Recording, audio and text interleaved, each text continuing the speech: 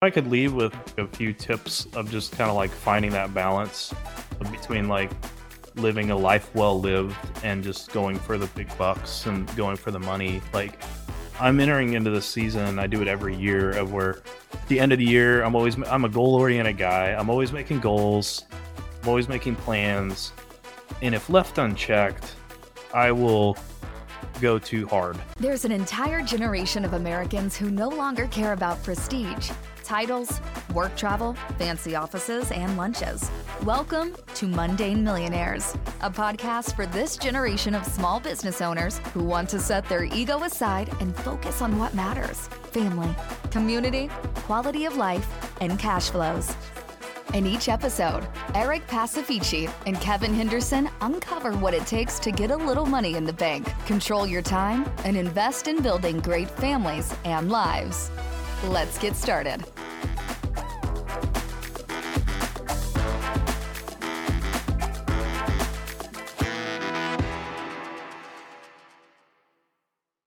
So you guys recently went to Kilimanjaro, and we'll cut to the chase in just a second, but you guys climbed Kilimanjaro together. It was a group of how many entrepreneurs? There's 12 of us. 12. How many RSVP'd and how many showed, Clint, in the end? That's a great question. What was the pull through? We had about probably 30, 35 on the early interest list. And that when it came nut cutting time, pulling out the wallet and putting down the deposit, a bunch, some which will not be named, faded away. Well, so was it about and I'll tell you, there's absolutely no way both Kevin and I could have climbed that mountain at the same time. Zero chance. We would have come back to starting. We'd be running an HVAC business right now. Let's just put it like that. No, we wouldn't. We'd be navigating bankruptcy. Yeah. Yeah. We'd be distributing funds from our trust account. It wasn't that expensive of a trip. I think it was just, for most people, it was just getting the time to get away. That was certainly the hardest part for me. Yeah, well, and that's the entrepreneurial life. That's the point I was going to make. This is a group of entrepreneurs, and how many of those 35 can realistically cut from their business for 2 weeks? Yeah. That's the life. And it was during a school year, so it was like everybody's in October, early October, most people's lives are going full speed. Yeah. And so being able to walk away for 2 weeks and in October is tough.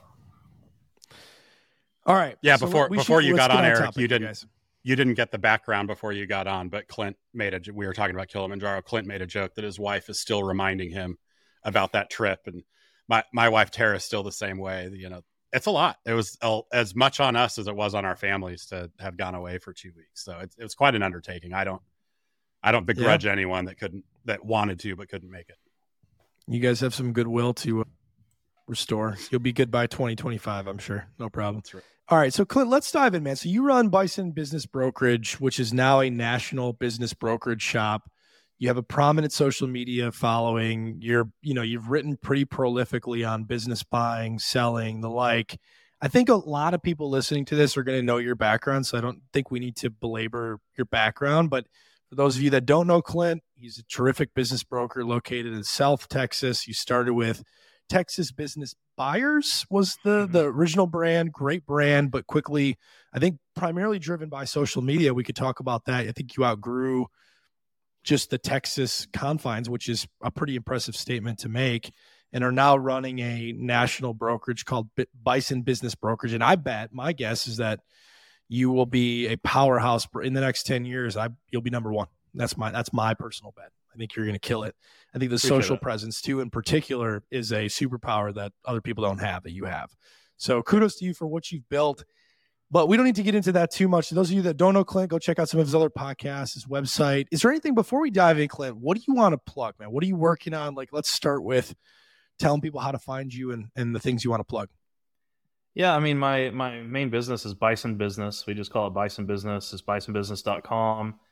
And then if you want to get, most people that want to reach out are looking for businesses to buy. They're looking for deals. And our early notice deal newsletter is called Probably a Good Deal. It's kind of a fun name, but if you go to probablyagooddeal.com, you can just sign up right there, or there's links to that from the Bison Business website. So that's always a great way to get a hold of us. So you've got a business brokerage. Tell us concretely, you got also probably a good deal, which is a newsletter where you distribute opportunities. What else are you working on? Yeah. So, 2 years ago, I wasn't on Twitter, and Twitter kind of changed my life because it exposed my message, I guess, to a much broader audience. And so we went from Texas Business Buyers to Bison Business on a rebrand about a year ago. And we for the past 7-8 years, we were mainly sell-side representation of Texas-based brick and mortar businesses. And now we've expanded our offerings to now we do nationwide, and we also do buy-side advisory as well as sell-side advisory, because a lot of our audience and people that were reaching out to us for assistance were buyers, because I think that's X or Twitter is covered up in buyers, and a lot of folks wanted our takes on deals or wanted our help on deals, but we weren't really set up for that. So we brought some buy-side services to market this last year, including a deal advisory service called Buyer Sherpa. And so that's just like it sounds. If you're going to climb a mountain that you've never climbed before, like Kevin and I just did, you want people that have done it 100 times by your side, helping make sure you don't die on the mountain, And so we do buy-side advisory. And then we also have a nascent search program called Search for You, which is basically doing proprietary off-market search, because we found that was kind of like an underserved part of the market. There's these guys coming out of MBA school in the traditional search world that have, the traditional search funds where they have a salary and money to pursue deals full time. But you have this whole self-funded search group, which is a lot of our friends and besties that do deals with us and SMB Law Group, that a lot of these people are holding down full-time jobs, or they already own small businesses, and they don't have time to do full-time proprietary outreach. And so we're fractionalizing that and letting people just do engagements where we build a list and work a list of off-market pursuits, because that's the most common frustration I get as a broker with a big audience is, we're a small shop. We do quality deals, but anytime you talk to me, I've got maybe 10 that we're working on. And when you're reaching, we get millions of impressions a month on social media. That translates to thousands of inquiries. Yeah. I've got 10 and 7 are under contract. I've got maybe 3 available. And so when people reach out and they're like, hey, do you have something in Michigan that's in manufacturing and metalworking? I'm like, I know, dude, I've got 3 on the market. Yeah, you don't have 4,000 businesses. So I can't meet everybody's needs. Yeah, so that was a big frustration, and I think that's a big frustration for buyers. And so the search program that we're doing called Search for You is a way to solve that. So we're like, okay, well, let's just find all of the ones in Michigan that meet your criteria, form that list and work that list for you. And you can just pay us to do that as a service, and then a small success fee if you get one closed. Just a pretty straightforward offering. And we're still kind of limiting, there's a waiting list for that right now. We're limiting the amount of people we do that while we work on figuring out how to scale that. But that's been a successful launch this year as well. Go ahead, Kev. Well, I was just going to say, it raises a good question that I think has come up a few times. It'll be helpful, I think, to talk about openly here.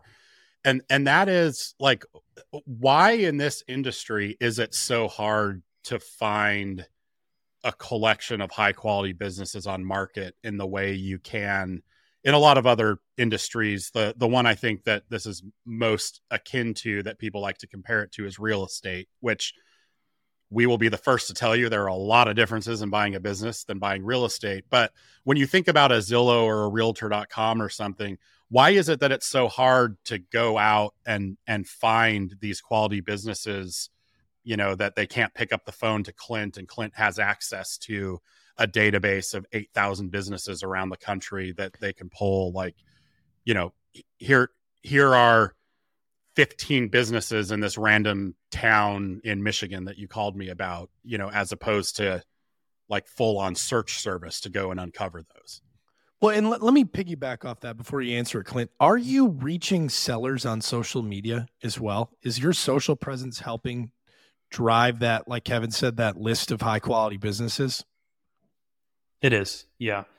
We get, I'd say about half of our inbound sellers are coming from social media or direct referrals through social media, and about half are coming through SEO and other like digital means, but we don't do any, as a firm, we haven't done any cold outreach our entire time. We've always stayed busy, which is our reputation. And before I got on Twitter, I was already pretty active on LinkedIn and Facebook, and I'm just the local Texas well-liked business broker until a year ago, a year or two ago, when people started to know me more broadly. And I think that social media has been huge for us, because basically what it allows you to do is build rapport at scale. And I think you guys have done that with the legal profession. But people want to do business with people they like, know, and trust. And you can form those one-on-one, or you can put yourself out there. And that's what I think trips out other business brokers that I've taught about my social media approach, is like, they're traditionally a very private group, and they're very concerned about confidentiality, and they're used to playing everything close to the vest. Let me introduce you to lawyers, Clint. Yeah, so I wear my heart on my sleeve. I joke. I make memes. I get, in tangles with you and Reg and, all the other characters on SMB Twitter, and mix it up with you guys. And I think you can do that and have fun and lead with your heart and your values, and still not violate client confidentiality. And then what that does is, in a world where most people, I think legal's the same way, aren't talking publicly about what they do, that means most people don't know a good lawyer. They don't know a good business broker that specializes in this space. And just by being yourself, showing up with a full heart and sharing your values and who you are and your family and your vacations and pizza or whatever, people feel like, I know that person, I like that person, even if they've never met you. And it scales, to thousands and thousands of people. And then people eventually over time get comfortable making that referral. And so before Twitter, I was already living my life somewhat publicly across Facebook and LinkedIn. And that everybody either owns a business, or they know people that own businesses. And when it's time for them to sell, they don't know how to do it. They don't know who to use. And so they're asking their friends, I'm thinking about selling my business. What do I do? And here I am, just the guy that's out living in public, sharing stories and sharing what I do. And I just become the natural referral. And that's proven to scale even nationally now that things have grown. So it's a huge, secret weapon for us. Yeah. Well, we kind of flipped the order. I wanted to talk about this last, but I think the beauty too of that, and then we can move past it and talk about business buying. But the beauty of it is I think that the clients that are not a good fit, they know that before they even get on the phone, right? We're not, as lawyers and as brokers and service professionals, you're not going to be the right fit for everybody. And I love the idea that there are people out there that see my presence as I'm sharing similarly to you. Maybe I've offended you by saying that I share similarly to you. I don't know, but sharing. And I love the idea that there are people that see my presence and go, that guy's not for me, before that we even had that console, saving ourselves a lot of time. So it kind of cuts both ways. Yeah. 100%. But the vegetarians out there that can't handle pepperoni on pizza, is that what you're referring to, Eric? Or just are people who are dieting generally, the taco guys, like don't even be doing a console. But Clint, I think if I were to leave the law tomorrow, what would I go do? And I think for me, the answer would be, I would either go work for a bank and be a BDO, or I would want to go do what you do. And the reason I would want to do that is that you see businesses, the inside of businesses, large scale. And through that experience, my guess would be, what is a good business and how to build a good business better than anybody. And I think that experience is incredibly cool. And, the things that you could do with that are infinite. So I'm excited to hear from you. You've written in the past about what are the components of a great business? What are you looking for? I can't find the tweet. At one point you had written like a really good, synopsis of what are the components of a great business. Can we walk through that and talk about what you believe makes a great business? Yeah. Happy to do that. Yeah. It's what you just hit on is something that really attracted me to this. And this whole world I've just learned it as I went. I didn't come from a schooling background in this kind of stuff. I went to school for aviation and aerospace degree, And then went, through the transformation of being a salesman, marketer to, like a commission sales type person to launching a business with angel investors so I became kind of a startup guy for a bit because I thought that's how you get into business. When I was in my 20s, that's all I knew was if you wanted to go into business, you had to do a startup. And then once I exited a business and sold it, all of a sudden I had a little money and I didn't want to do a startup because it was so much drama. And then I had this light bulb of like, maybe I should just buy a franchise or something like that. That's an established model. And then I started searching for that. And then I found, oh my gosh, people are selling already established businesses. And so I just stumbled onto like Biz Buy Sell and it just clicked. And I was like, okay, I think I want to do that. And so, yeah, you found my thread. Thank you. I put for those of you who are watching on the internet or in the car, we've got the tweet up, and it was something you actually wrote. Well, I guess October 7th, but you wrote this a long time ago. This is a repost, right? Because I remember it from. I love when people run high quality stuff. Again, I have no harm, no issue with that. The tweet is titled "How to Identify a Great Deal When Buying a Business. You may want as many of these attributes as possible." Yes. So yeah, I just stumbled into this space. And then over time, I kind of had the same epiphany as you, Eric. I was like, man, if I'm advising people on doing deals, buying and selling companies, I have this privileged position of being behind the confidentiality veil where I get to see all their numbers, full access pass to the data, but then I have access to the human. And businesses are just collections of people. And the more you know the great people that build these businesses and are able to sit down and have coffee and lunch with them and say, hey, what was your secret sauce? Like, how were you able to be so successful in this space? If you have that conversation 1,000 times, you get X-ray vision into like what makes a business great. And I think it's just fascinating. And for me, I feel like I probably would be a little more successful as a business broker if I focused on like just one city or one industry. But I cast a wide net.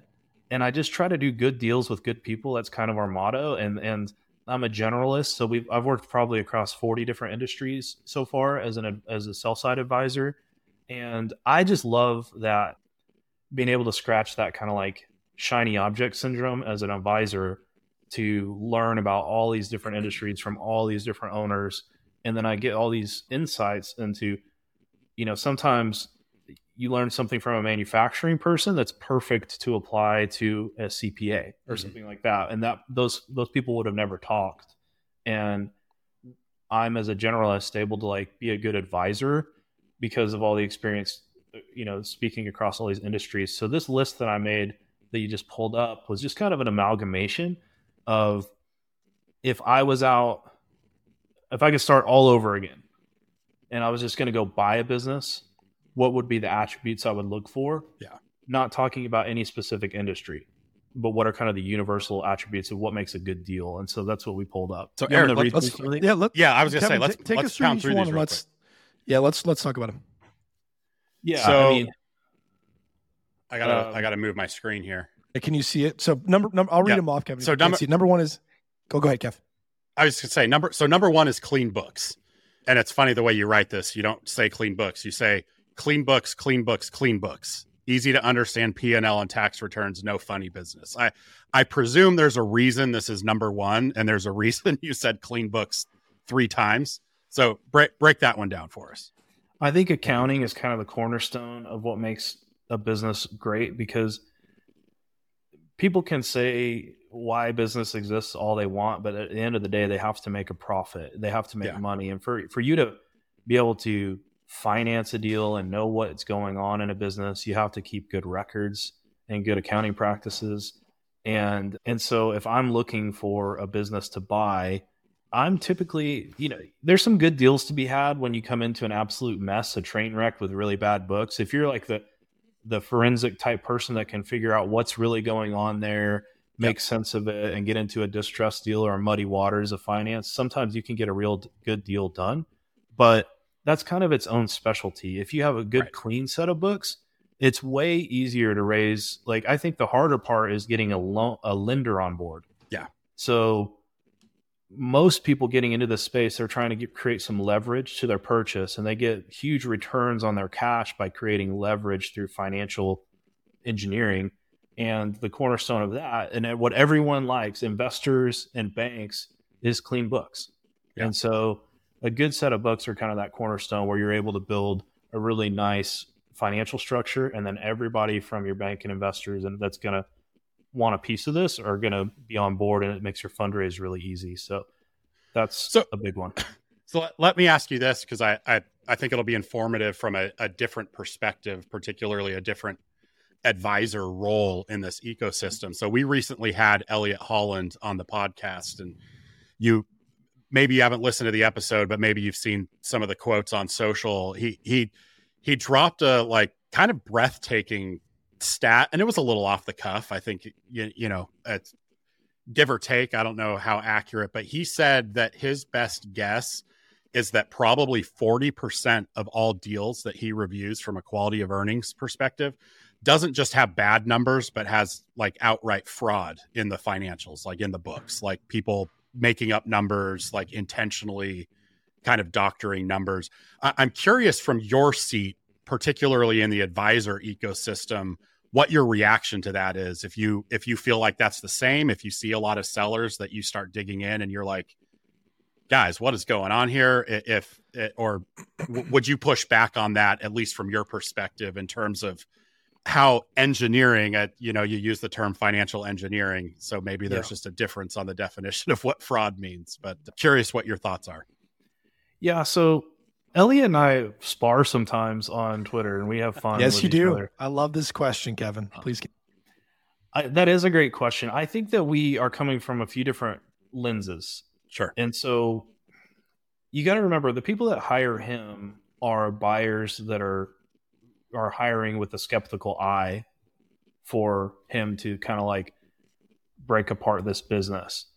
And I don't see that level of fraud because I feel like we turn away probably 80 to 90% of folks that come to us to sell their business, because we have the ability to that X-ray vision I was talking about earlier, to kind of sniff test a deal.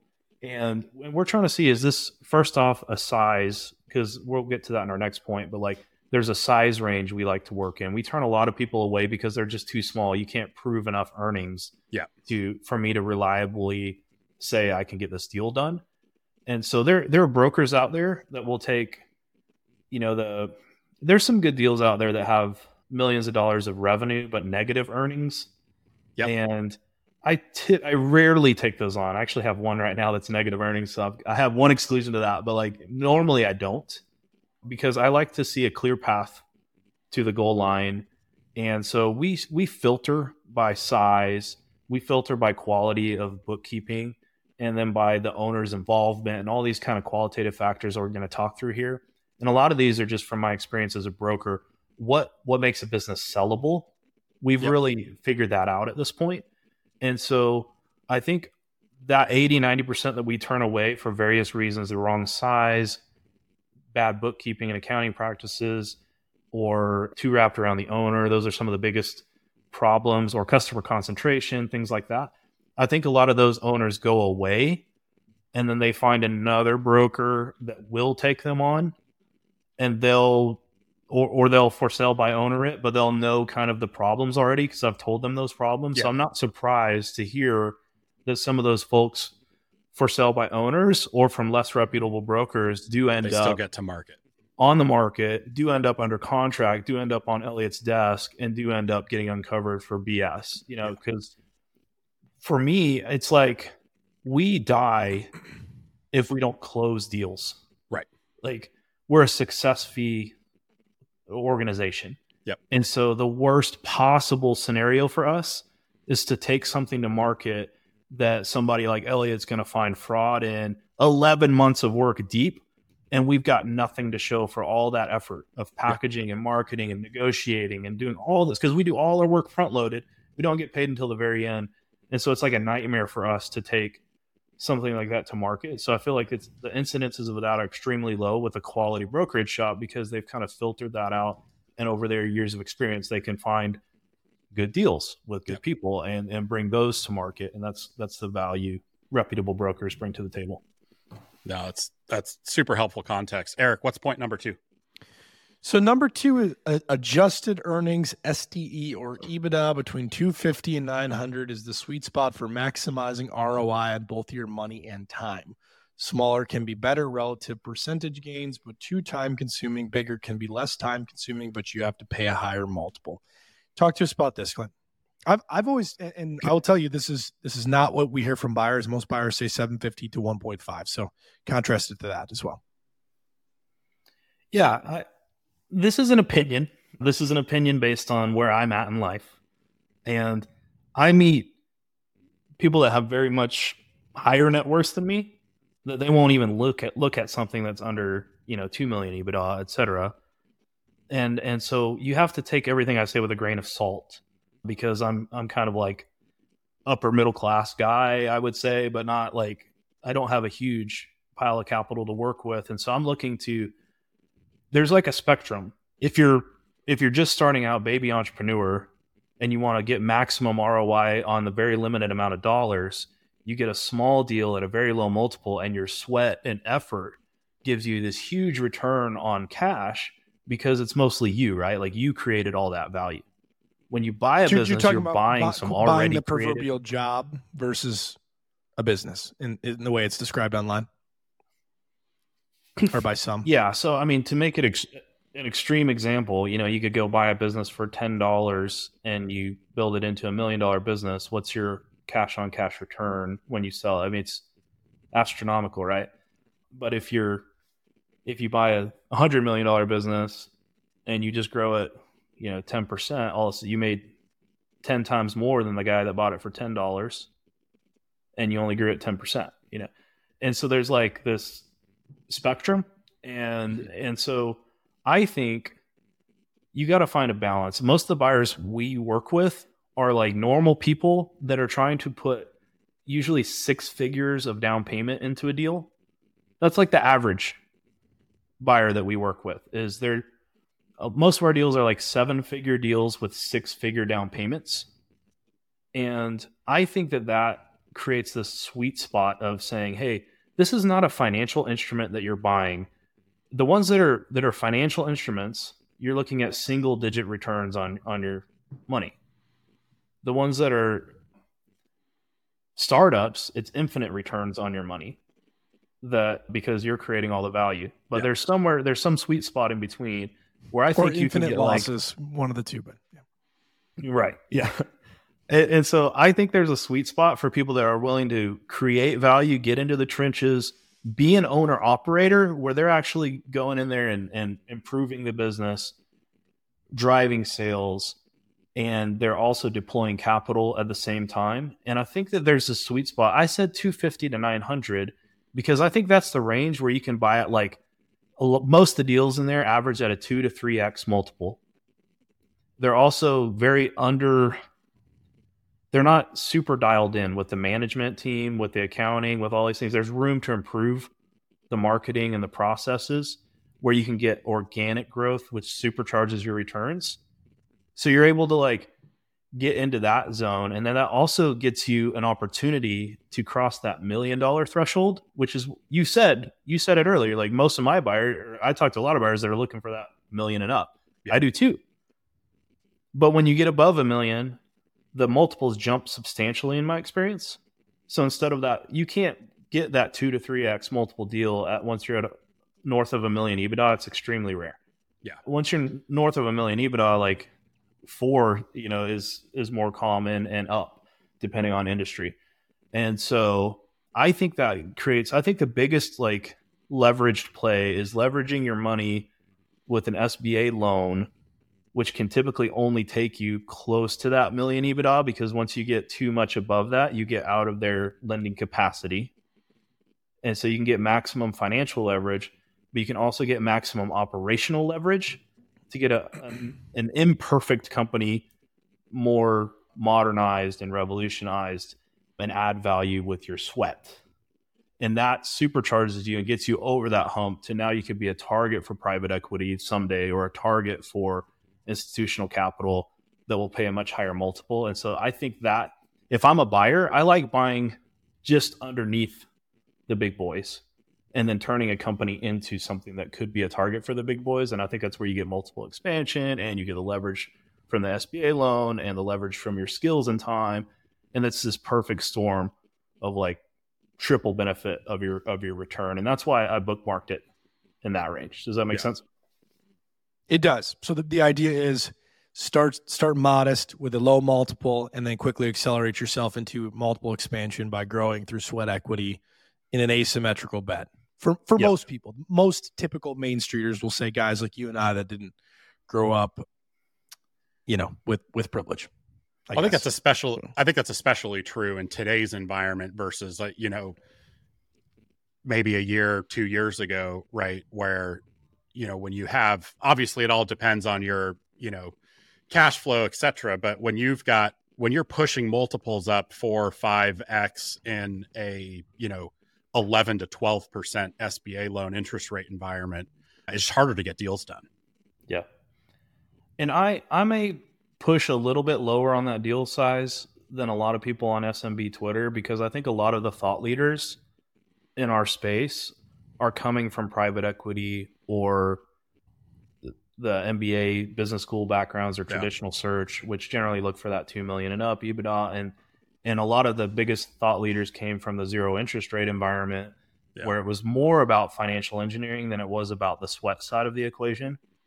And I think that there's like a healthy balance to go downstream a little bit and to put a little bit more emphasis on the hard work of this thing and the entrepreneurial skill of this thing, and not just the financial leverage part. And a quick side note before we go on to point 3 on that thread, Clint, I'd be curious to know what you're seeing from buyers, because I think you're right. We see a lot of thought leaders who come from certain backgrounds, elite MBAs, former private equity, things like that.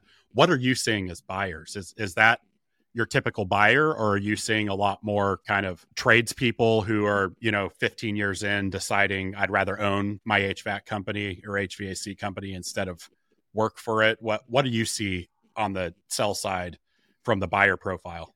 Yeah, I think the buyer thing that will surprise maybe some listeners in our circles is that, the stereotypical 30-year-old MBA that's a searcher, self-funded or traditional searcher, they're overrepresented on Twitter, but very underrepresented at the closing table with Main Street deals, with premium Main Street deals where we play.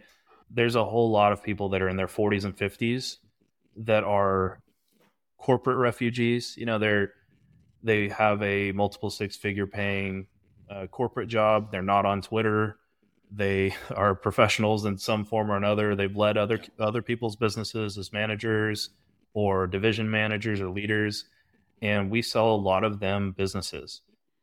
So it's very, and I feel like there's this legend out there where it's like every seller is this baby boomer that's using their fax machine and ready to retire, and then the buyer is going to be this 20 or 30-year-old wet behind the ears, out of B school buyer. Kill the fax and make over the website, Clint. That's all you need. That's not totally over exaggerated though. There is a lot of that going on. But what you said, underrepresented at the closing table. Are you saying that there's not strong pull through for searchers, or you said what do you mean by that? I mean that it's not our stereotypical buyer that actually gets the deal done. So we get a lot of those guys looking, and we like them and we talk to them. But when it comes time to put your name on the dotted line, these guys that are the 40, 50-year-olds that have a few $100,000 liquid in their brokerage account that the younger guys don't, and that are more relatable for the sellers, like they have a big advantage, and they will come out of the woodwork, and you don't know they're not at our conferences, and they're not on Twitter with us, but they're just like solid operators and solid buyers. And what I wanted to break the stereotype of is like, we have many deals where the seller's like in their 40s and the buyers is in their 50s. Yeah. And it's like this weird, interesting. It's a weird dynamic, but I can probably explain that a little bit. Is like, I just did a deal on an off-road shop with Justin, who was with us on Kilimanjaro. Yeah.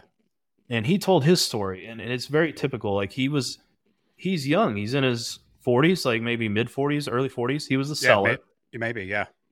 But he had done this shop. He had built up an off-road shop over 20 plus years. So he had done it since he was, just a pup, probably 20 years old as a technician, and then built a shop and built a bigger shop and then built this really nice business. But then at some point he realizes, and a lot of times these sellers, it's not only the retirees, it's people that are saying, man, if I'm ever going to do anything else with my life, because I've been doing this business for 10, 20 years and I've got it to about as far as my skills can take me here, then it's time for me to sell. Because if not, like a lot of these people are self-aware enough to know that I'm pretty much limiting the growth of this company at this time. And I'm still got gas in the tank. I want to go do something else with my life. And a lot of times it coincides with empty nester syndrome when people are, in their late 40s, or their kids just went off and their business got their kids through school, and they're just looking at their life and they're like, man, is this going to just be a repeat Groundhog Day, existence running this small business, or am I ready to take a few $1 million home and go reinvent myself? It's a perfect time for that. Well, this is bad news for Eric, because I'm about to send my first kid off to college. So sometime here in the next 2 to 3 years, I think I'm out. I've known this about you, Kevin. You're absolutely day to day, but I've known that since day one. So every time I get a text from you saying, "Hey, you got 5 minutes," I'm like, "This is the day." Yes, but what about Kevin? No, but to your point, Clint, I actually have had several transactions within the last month that I can think of specifically where the seller has been early 40s. Mm-hmm. And in each of those cases, either they've got a significant other who's late 30s or trying to start a family, and they're gritty grind, entrepreneurs that have been doing it for 2 decades, have built hardy enterprises and are doing a $5 to $10 million exit, or they have a family, that's getting a little bit older, and they're like, okay, we want to go change gears. My guess for those people, those are the non-compete red flags, and not red flags, but those are the ones where we need to make sure that the non-compete says 5 years, because an entrepreneur like that, my bet is they take 2 years off, they rest up, and then they go, what am I doing with myself? And then they're back in it. And if their best skill set, particularly in like a technical area, their best skill set is to go back into that technical area. For a buyer, you got to look out for a 3-year non-compete where it's 2 years of rest and 1 year of preparation. Because Clint, like, you're an entrepreneur, I'm an entrepreneur, Kevin's an entrepreneur. Like, could you sell Bison tomorrow for $10 million and just hang out and do nothing? Like, and I know your answer would probably be, I'll go do different things, but like, there's no chance, man, that you're just going to hang out for the rest of your life. Retired. That's a great question. So for me, like, I could go do different things, but I have a track record of switching industries. So I've had, a few different careers. When you're talking to that 40, 50-year-old seller, that's definitely not going to sit on the beach and retire. They're going to go kill it at something. You want to make sure they're not going to slit your throat in 3 years after non-compete. The most important question to ask is to say, what's life going to be like for you on the other side of this deal? And make sure that they have a clear vision. I don't know, or I'm just going to think about it for a while, especially ones that have been 20 years in one industry. They're going to think about it for a while. They're going to watch you flounder and not run the company as well as they think they could have. And then their favorite customers and employees are going to call them bitching about the way you run the company. And then they might get a bright idea in 3 years. You know what? I could do this better in a whole new way and go do this all again, and then sell it for $5 or $10 million again in a few years. And they probably can. And so if I've got that younger seller, I want to make sure that, so like, I sold a trailer manufacturer from a young guy who's in his 40s, and the buyer got really comfortable with it because he had launched several RV parks, and he had money down for the land on another, and the capital from this transaction was going to help him build out like a third really big one. and he could see like this guy's time is already getting pulled this other direction, and he's making more money over here on these RV parks than he does at this trailer manufacturer. And so like you could see that he already had that next thing going. Yeah. And it's much easier to get comfortable with that than the guy that's like, I don't know, I just want a little time off and then I'll see, I don't know. Like that's to me is more the red flag than just the age in itself. Yeah. Well, let's keep powering through here. Otherwise this podcast is going to run 3 hours. So point three, let's Clint, do it. I'll clear my schedule. Not too wrapped around the current owner. You link to a different thread on figuring out how to figure out if an SMB is over reliant on the selling owner, but break that down for a second. What do you mean here? Not too wrapped around the current owner? Yeah. So often we come across businesses that their financials do look great. So they've checked all the check boxes. They've got clean books. They're making good money. But when you get down to it, you're like, man, this business is not going to survive without this owner. Yeah. And so, I did a whole thread within the thread. My threads are like Inception. You got to go layers Very deep meta. here. But that one was talking about, how do you tell that one's too wrapped around the owner? Yeah. And for me, it's like when you call the business, does someone else besides the owner answer? The most common thing you hear in Sims and from brokers and from sellers that they think is a good thing, but I think is a bad thing, is they say, we don't spend any money on marketing. You ever heard that? They brag about it, Yeah, every time. And you can see it on their P&L. They spend no money on marketing, but they're doing $5 million in revenue.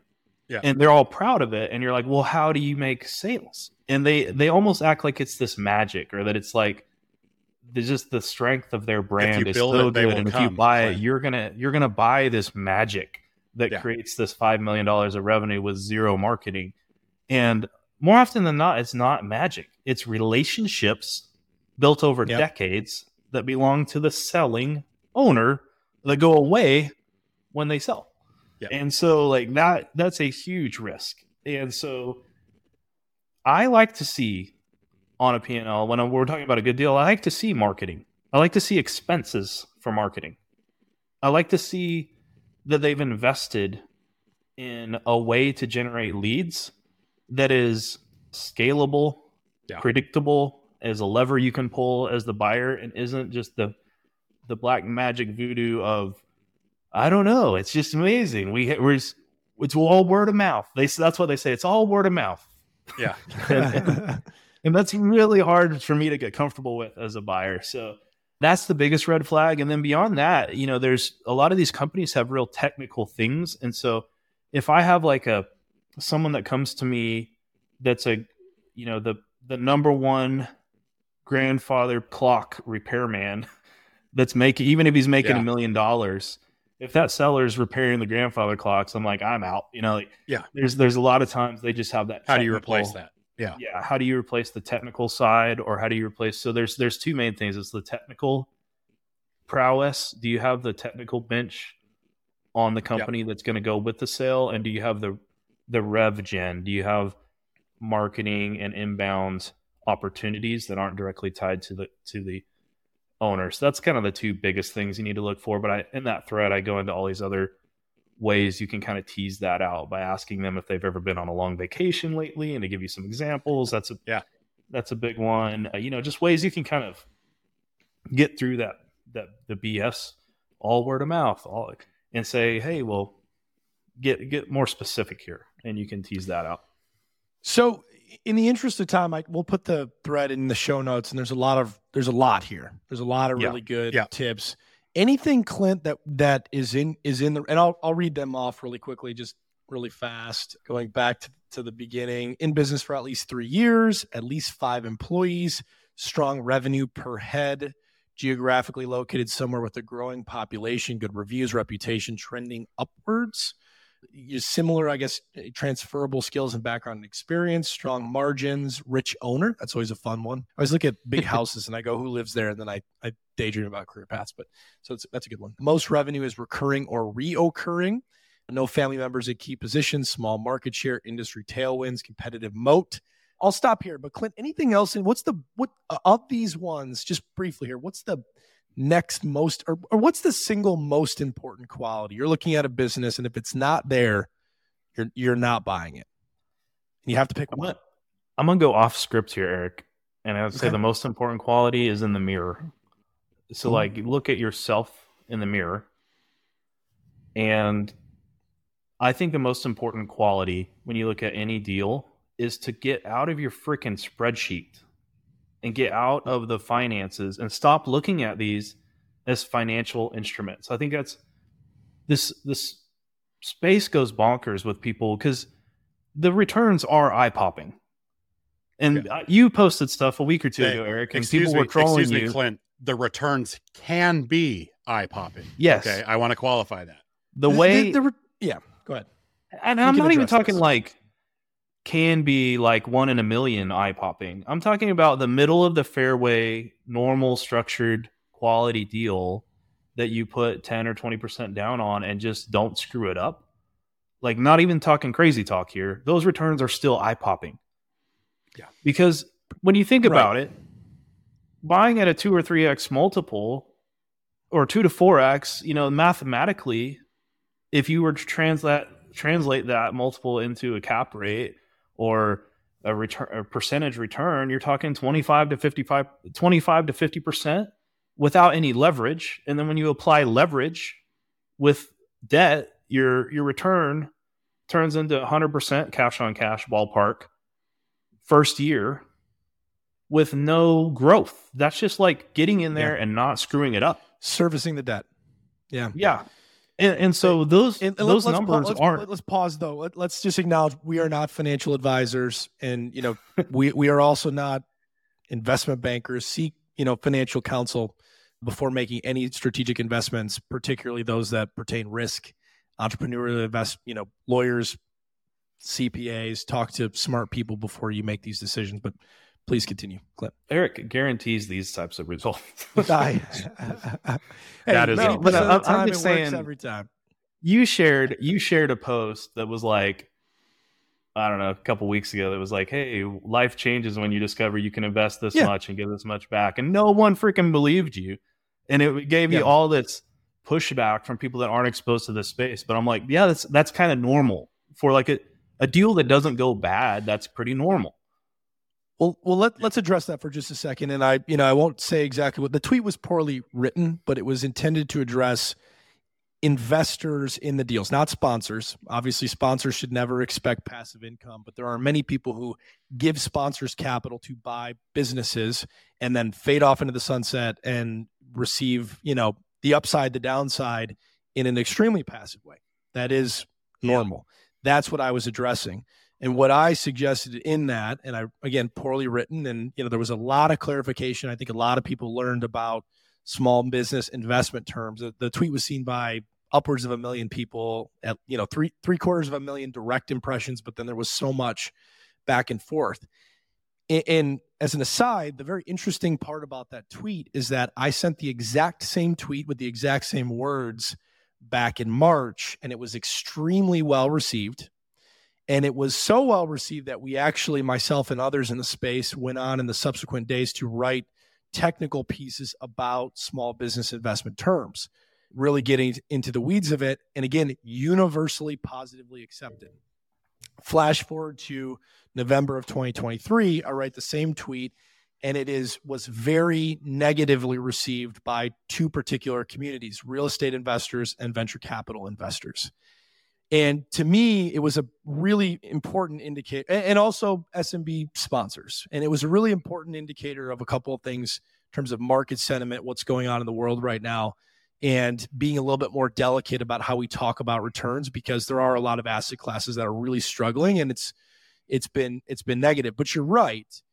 A lot of SMB investors, two responses from SMB investors was, stop talking about this. One, why are you telling anybody about this? There was a lot of that, like in the DMs being like, what do you like? Stop. We don't talk about Fight Club, Eric. Yeah. Yeah. But two, supporting the idea that the base case for an SMB investment, we'll talk about why this is, but the base case for an SMB investment, if you're going to take your capital and put it into a small business deal, give it to a sponsor to buy a business. They need a 10% equity injection, sometimes less, sometimes more, to consummate a deal. And they come to you and say, hey, Clint, I need $300,000 in capital to close on this HVAC business. Will you give it to me?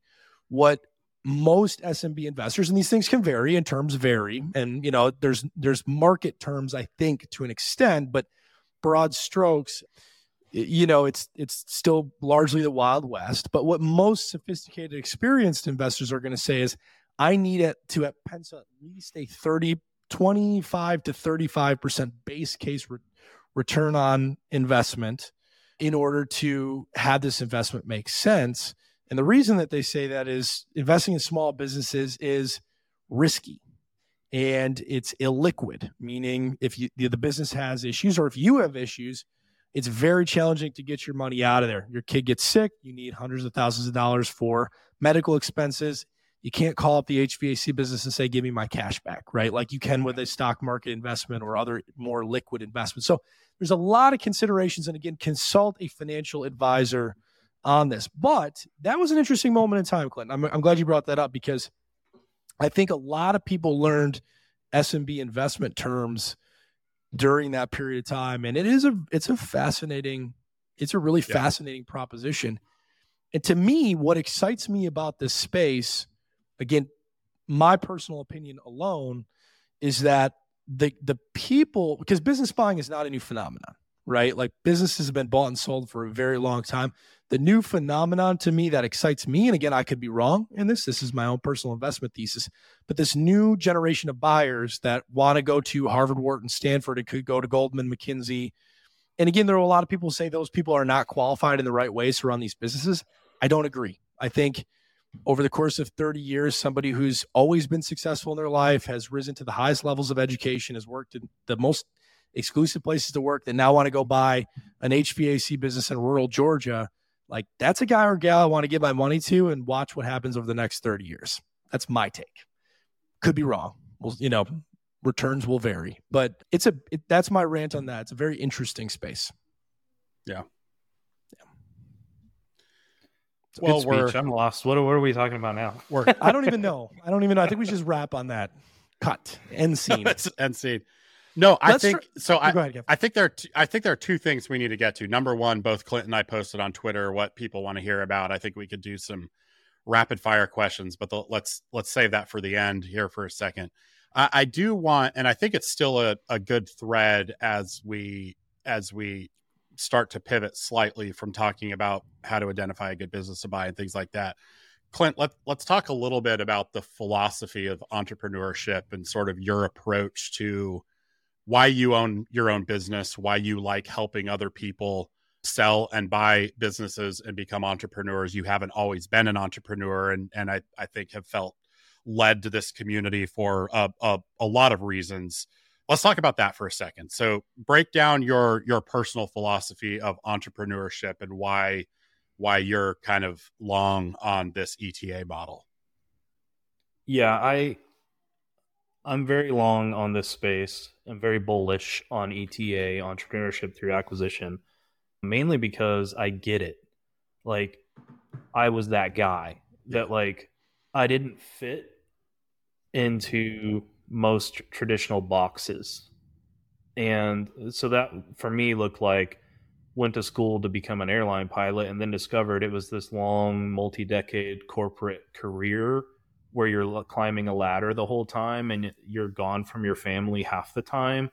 And it just, like, the appeal, I realized, like, man, I like airplanes and I like flying and stuff, but the thought of that being a cog in that wheel and that big old machine and climbing a ladder for the rest of my life, when I discovered there's a way to kind of create your own destiny and to, like, build the life that you want. Yeah. It's really hard to do that inside big corporate structures. And my business, Bison Business, is just a reflection of me and my values as a human. And I believe that ETA is a way for folks to build that life of their dreams that are mid-career, that are like, you can do it from the start, but it's probably one of the only ways you can semi-safely do it when you're mid-career. Yeah. And reinvent yourself in a way that's going to more align with your heart and your values. And like, again, look at the person in the mirror, look at the guy or gal in the mirror and be like, what really is important to you? What really matters? And so break that down, because I imagine even as an entrepreneur, you probably struggle with the similar things I do. And there's a lot of talk in Twitter and things about that, like become an entrepreneur, then you control your own destiny and you can kind of like build the life you want. But like also at the end of the day, I put in a lot of hours. I still make a lot of compromises on my time and things like that. How, like concretely for a second, what are those values and what do you do to protect those as an entrepreneur? Because it's very, very easy, at least from where I sit, even as an entrepreneur and owning a business, to kind of have your life end up looking very corporate again, where like, I don't have, you have to make compromises on family time because you've got to like clock in and things like that. How do you avoid that? Like, what are those values and how do you protect those as an entrepreneur in the business you're building? The difference is you have a gas pedal and a brake pedal. So I think the entrepreneurs can totally miss the mark and miss. So for me, like a big core thing, we talked about this in our intimate time on the tent on the side of the mountain. But like, I wish I could have been a fly on the wall of that tent. I'm just very sad, but please continue. But like a deep hole in my heart, a deep wound was like my father screwed up when I was a kid. He became an addict and was alcoholic, and we got to see him arrested a couple times, and he bailed on our family. And then I had this like forced visitation for a season of my life, and then I ran away and never wanted to see him again. We've since reconciled. It's a really beautiful story. He's a great grandfather to my kids now, but he wasn't there for me when I needed him as a child. And so like, entrepreneurs are classically like, they can do the same thing, right? Like you can be so obsessed with your 100%. Small business that you never go to your kids' games, and you miss out and you blow it with your kids, you blow it with your wife. Like you're totally capable of that, but you can blow it with a big law firm, right? Like you can blow it with all these other things. But the difference is you have a gas pedal, you can go as big as you want, as ambitious as you want, but you can also tap the brakes when you need to and take care of the things that are even more important to you than money. And for you, Kevin, I'm like, I don't ever want to hear, that you're screwing it up with your family, because I'm like, dude, you could just do a few less deals, man. Like Eric won't let me. You guys are crushing it. Clint, your signal's breaking up there. We're gonna wrap on that note. We're losing you. Yeah, but I mean, you have control of that. And so just because some guys put their foot on the gas so hard they drive off the cliff doesn't mean it's fundamentally flawed.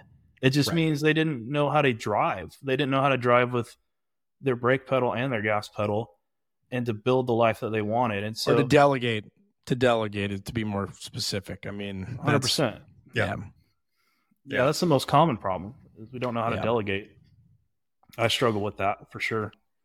So yeah, I mean, like, I don't feel like I've made it financially. And I was actually hesitant to come on a podcast with the name of Mundane Millionaires, because I'm like, I don't know if I'm that guy. I don't know if I'm the guy you want to talk to, but like, let's talk about that though, Clint. I mean, so what is a mundane millionaire, right? Like, we've defined this in a sense, but it's the person who is seeking the richest in their life, not just financially, right? But if I were to put one word on the mundane millionaire, it's the control, right? It's having the control back in your life.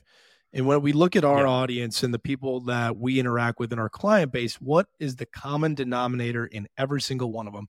It is that they are exhausted by being told what to do by other people. They're tired of not having the upside, and they're willing to accept the downside if it means they get that control of their life back, right? And what is like the modern American dream of the, and I'm sure that this applies to an equal extent across both genders, but 25 to 45-year-old men in this country right now, the ones that I know, are exhausted. They want the control back in their life. And the American dream for them right now, our cohort, is to build a great life where they make a great living, but have that control so they can also have a great family. The have it all scenario for them is not being a C-suite executive or having, work travel. It's not having a personal jet. It's being able to make a good living, but also get to their kid's soccer game and coach at 4:00 on a Thursday and not have to ask for permission to do it, or not have to commute home 45 minutes at 7 p.m. at night and be home just in time to say goodnight to the kids. Like that's the mundane millionaire. That's who we all are. And I think, talk about your experience, Clint. Like, you've been an entrepreneur for a long time. Like, does that, how many years have you been doing it, and when do you get to that point where you feel like you've got the control? Yeah. So I honestly think there's an over-index on the financial part of this game on social media. And honestly, there's a lot of people that would be better served staying in their corporate career path and just climbing that ladder. If your goal is to have the most dollars in your bank account and the most security and the highest, if your goal is mainly financial, a lot of people, like at one point in my career, in my mid 20s, I was a commercial aviation insurance agent, and I was the number one broker in a large agency that was national in scope, and I was making good money, and I was on a path to probably make, you keep your book of business compounding, and then you kind of get untouchable with this huge client base, and then you potentially become a partner or take over the business or something like that. And I was, number one out of 50 agents doing this niche P&C insurance thing. And I almost look back, and if I just stayed with that, I might have a higher net worth today than what I've done. But I also think I wouldn't be able to live with myself for the regret I would have of not pursuing the higher things on my heart besides just the safest path to the most dollars, and to exercise creativity to be able to build a life of my dreams with my family, which is bigger than dollars. So I just got back from a 5-state road trip with my 4 kids and my wife, and I posted about this on Twitter last week. It got a lot of attention, but my 13-year-old planned the whole trip. I gave her a budget, and she planned it all out, and I didn't know when we were going on it. I just had blackout dates when I had conferences and things I couldn't do it on, but I'm like, you've got a whole year, you've got a budget, we'll go anywhere you want, it's your world, we're just living in it. And that wouldn't be possible if I had this traditional path. And so we homeschool our children. Their dad is there for them in a way that mine wasn't. I don't have this massive net worth or anything. Probably many of your guests will be a lot richer than me when it comes to just dollars and cents, but I've got a nice pool in the backyard. I've got a beautiful family. I've got a little plane 20 minutes away in a hangar, and the ability to fly it from my formal education training, and just a ton of freedom in my life. And my business is super flexible. Most of the time I'm on the phone or doing emails. You can do that from anywhere on the planet. Yep. Most of the time, just like you guys. I have a team we have an office, but we have some distributed teammates. So I've built a very nice little company that's very flexible. We get each other's backs. We back each other up. That's one of our core values. And to me, the business serves the life I wanted to build around my family and my faith and these things that are of deeper importance to me than dollars. And the dollars are good sometimes. And I think I have a path to a good net worth over time. But I also have a for sure thing of a life of no regrets. where I've been able to say, like, I didn't wuss out and take the easy way, like, and just do what everybody else does. And I think one of my biggest fears that brought me to entrepreneurship was, like, I didn't want to be normal. Like, that was like a weird thing about me, but like, I just felt like normal was bad, or like, I didn't want to get to the end of my life and stand before God one day and then be like, oh, so you just did what everybody else did, huh? Cool. That's what you did with it. Well, congratulations, Clint. You are indeed the least normal person I know. So that's true. You have checked that box, my friend.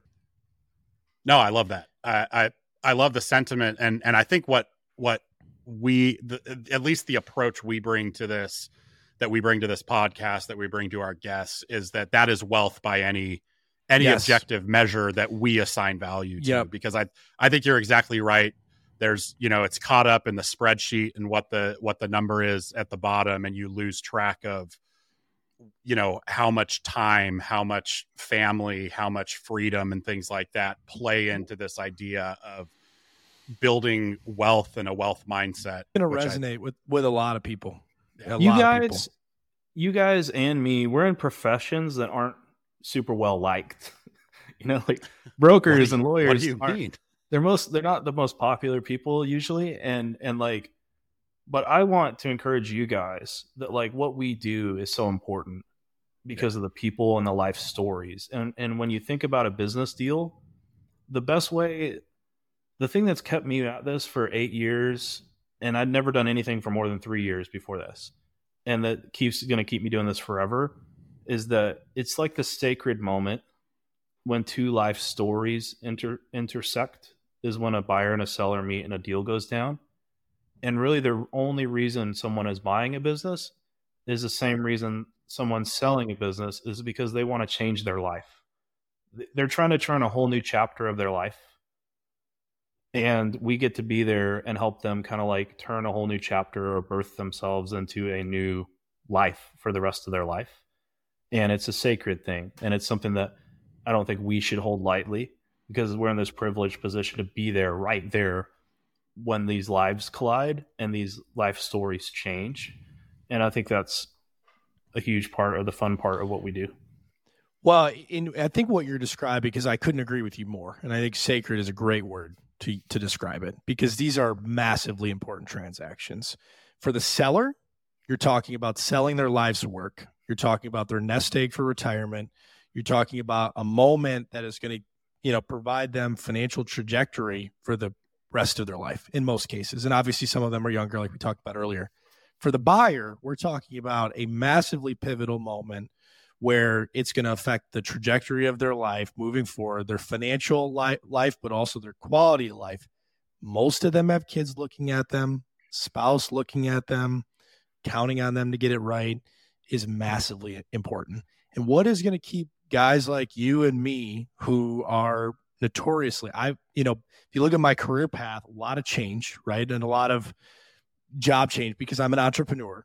And that's what I think pure play entrepreneurs are constantly looking for. What's the next angle? What's the next thing? But what's going to keep guys like me and you in a particular discipline, and it's passion, not for the task, but for the person. Like, I feel insane passion. Like, I'll talk to these guys at 3:00 in the morning, when they can't sleep because they're worried about, should I do this deal? Should I not do this deal?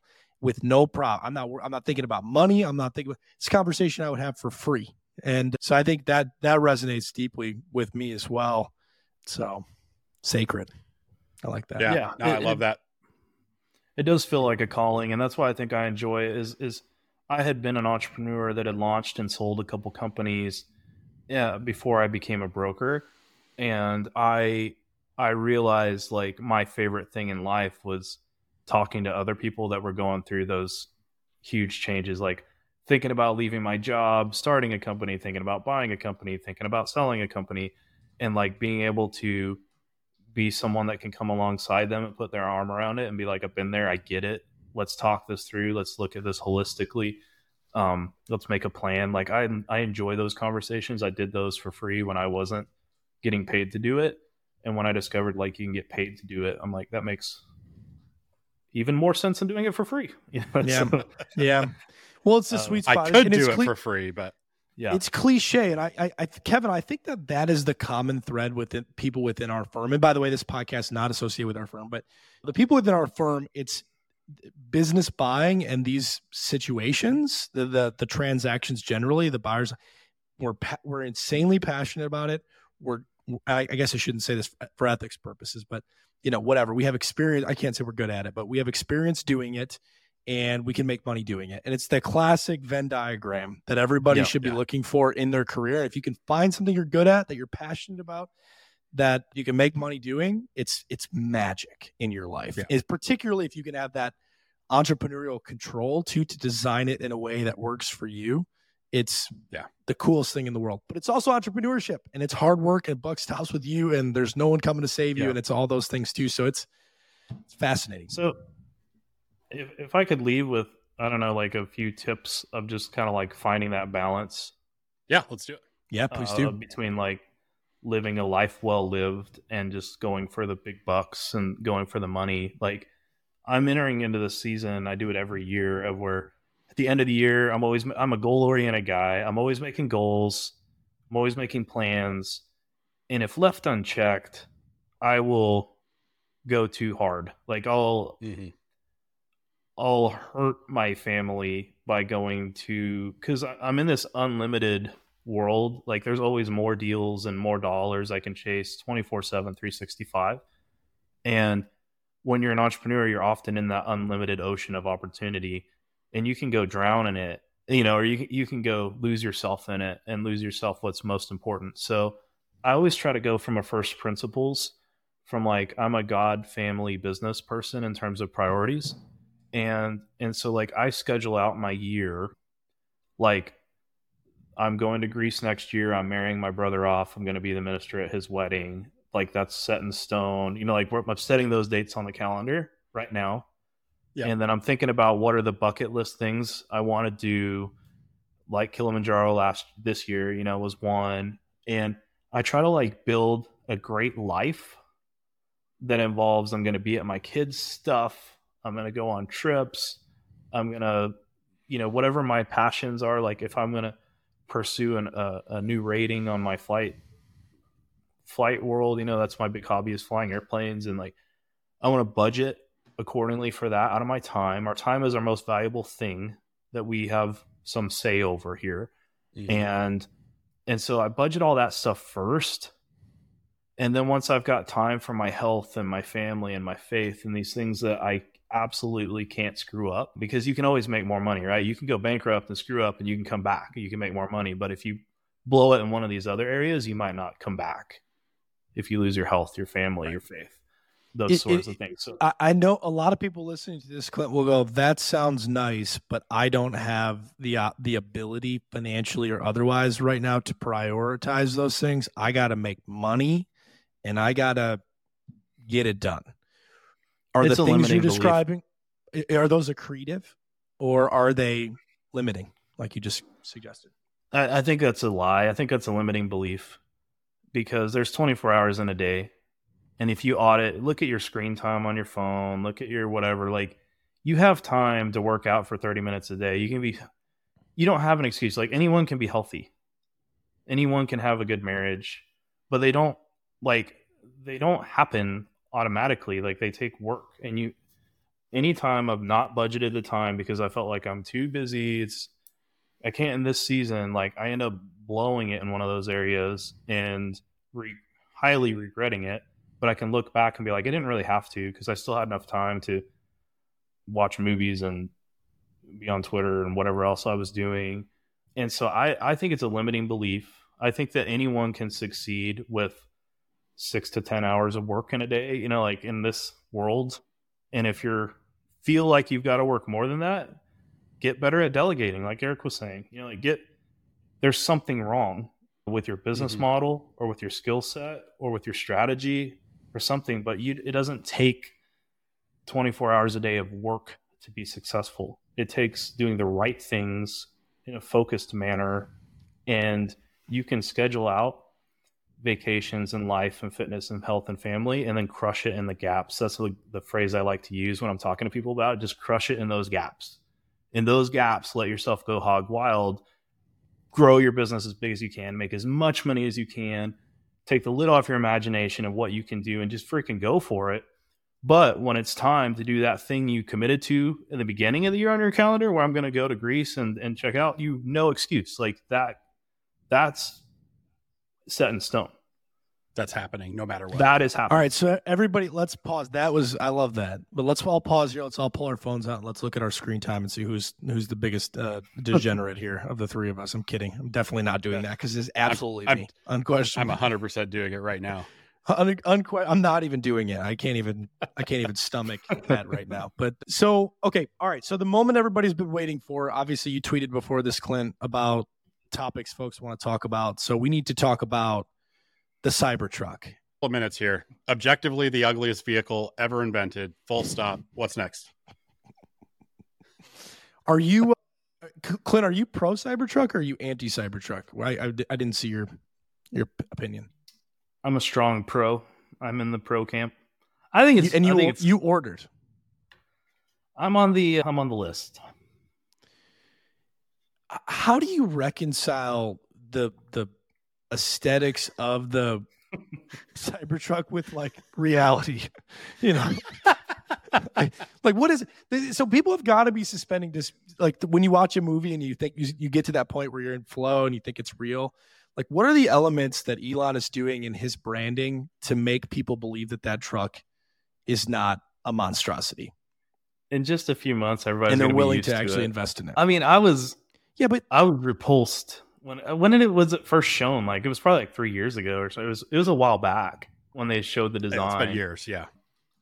And I had the same knee-jerk reaction, like, "What the heck is that? That's not a pickup truck. That's a joke," you know.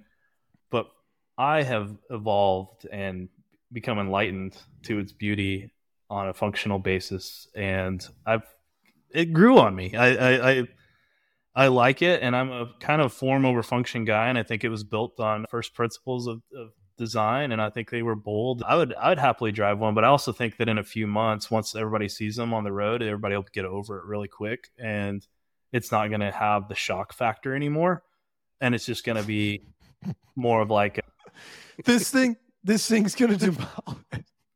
This thing's gonna if you're sitting at a red light, okay, and in like a Toyota Camry, and you get rear-ended by one of these, it's going to demolish you. It's gonna cut cars in half. That's great.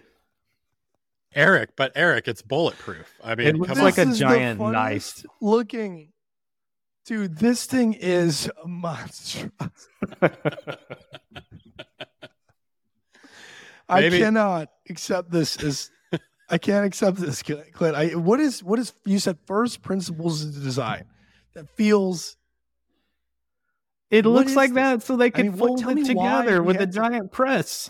Why did we have to make it look like this though? Could we have not made it so like the Teslas are like, I think the Tesla is a pretty nice looking car, right? Like it's got a sleek, modern design. It's unique. Yeah, so you got something for everyone now. Why did we have to go from that to this? You couldn't have made a truck. There were like mock-ups of the Tesla truck, Cybertruck, that were like amazing when people were guessing at what it was going to look like. See if we can find some of those. I mean, obviously they're going to be drowned out now by like I think it was, the compound curves, like that red one.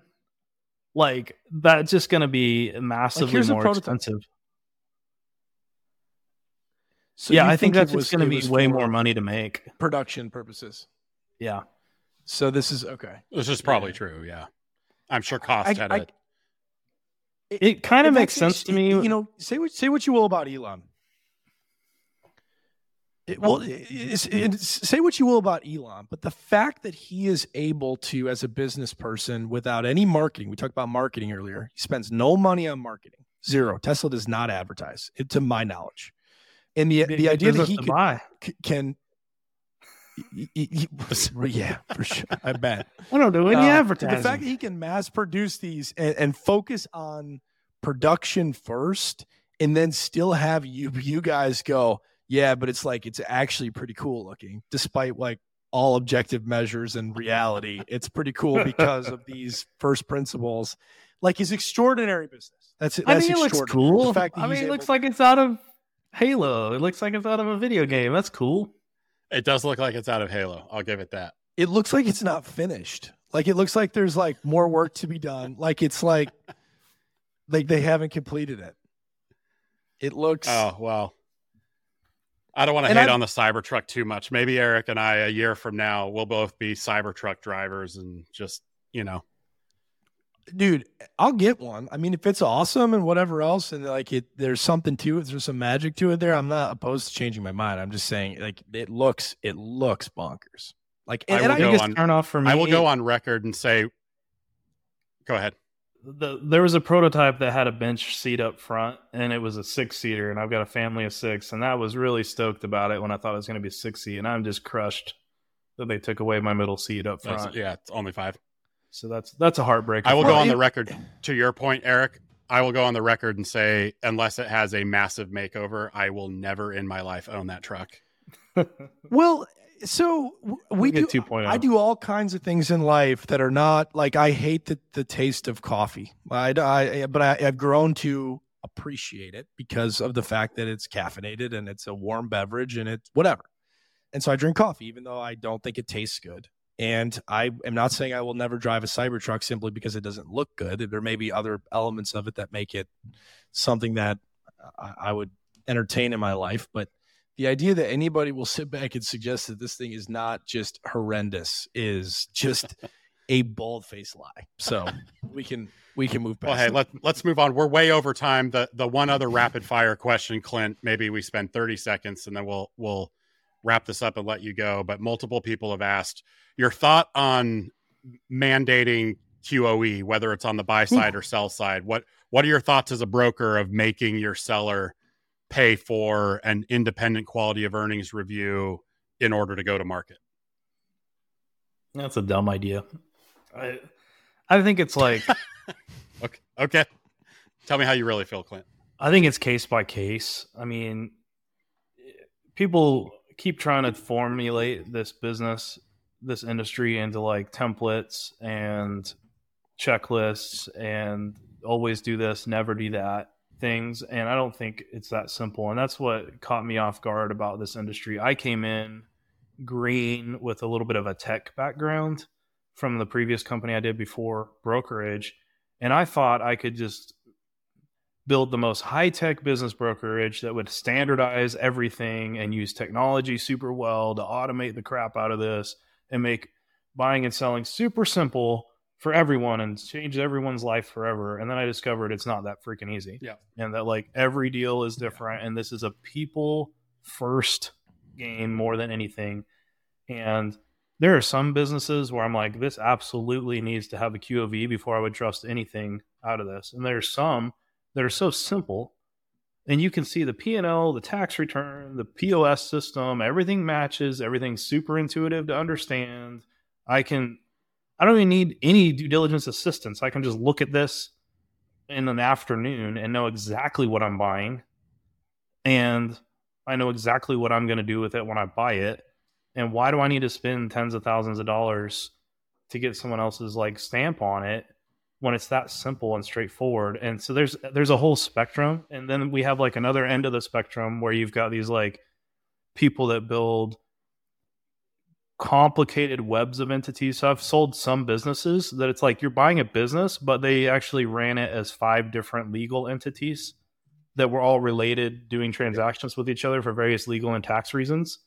And then if you look at the accrual basis, you got a $1 million difference versus the cash basis on the numbers, and it's all flowing between these companies and stuff. And I'm like, holy crap, even as a broker, I'm like, I'm pretty smart, but like, I can't really stand behind what I'm going to say EBITDA is on this until I get like someone that's got a forensic background to like really Yeah. Like, and so I've made a seller pay for a QOV from a third party before in a complicated situation like that, and to show us, what do you think here is really going on if you smush these 5 entities together, and show us the real story from a arm's length third party. You know, like sometimes that's necessary, but I don't think there's a one size fits all. And that's why I think anything where you say mandatory, I'm going to throw the BS flag at that. Like, no, it's case by case. Fair enough. Fair enough. Final question, Clint, best pizza topping combination. Go. I knew you were going to ask that. I had one. You just say something weird. He just said he liked the Cybertruck. So this guy's about to say like steak and potatoes or something great off the wall. Let's hear it, Glenn. Dude, I had one in Telluride last week at Brown Dog Pizza. Shout out to Brown Dog. Please sponsor the podcast. Just look it up. I'm looking it up right now. Super good. It was a Detroit style chicken pesto. It was like, let's go, tomato sauce and pesto sauce on a deep dish, kind of Detroit style, and it had chicken, and man, that one was super good. But Brown Dog nailed it. I'm kind of like, Brown Dog, if you're hearing this, get on Twitter, man. Come on. Yeah, so a couple things I want to just mention just casually. One, I'm from Detroit, so Detroit style pizza. 2, I'm licensed in Colorado, where Telluride happens to be. 3, I love pizza. And 4, I've got a podcast and a social media following. Shout out to Brown Dog Pizza. I think we can wrap on that. Yeah, that was good. Clint, thanks for joining us. I'm open-minded about pizza. I think you plugged your stuff at the beginning. Fair enough. You plugged your stuff at the beginning. One more time, tell us where listeners can find you on Twitter and interact and engage with you, and we'll wrap it up there. My social media is the easiest way to get me, and it's my name spelled out, Clint, Clint, Fiore, Fiore. So most of the platforms I'm at Clint Fiore. And then on the business side, if you want to get in touch with my team, they're actually easier to get to than I am most of the time. If you've got a deal you need help on, just go to bisonbusiness.com and call our main office line or reach out to us through any of the forms on our website, and you'll get a good response from our team. Love it. All right. That's a wrap. Clint, it's always a pleasure. You will have the distinct honor of being our longest episode yet. Really appreciate the time. Cool. Thanks, guys. Thanks, Clint. Thanks, fellas. See you guys.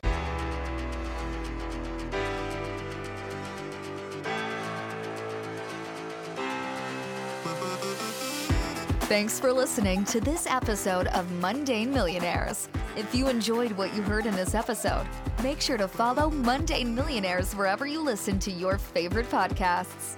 See you next time.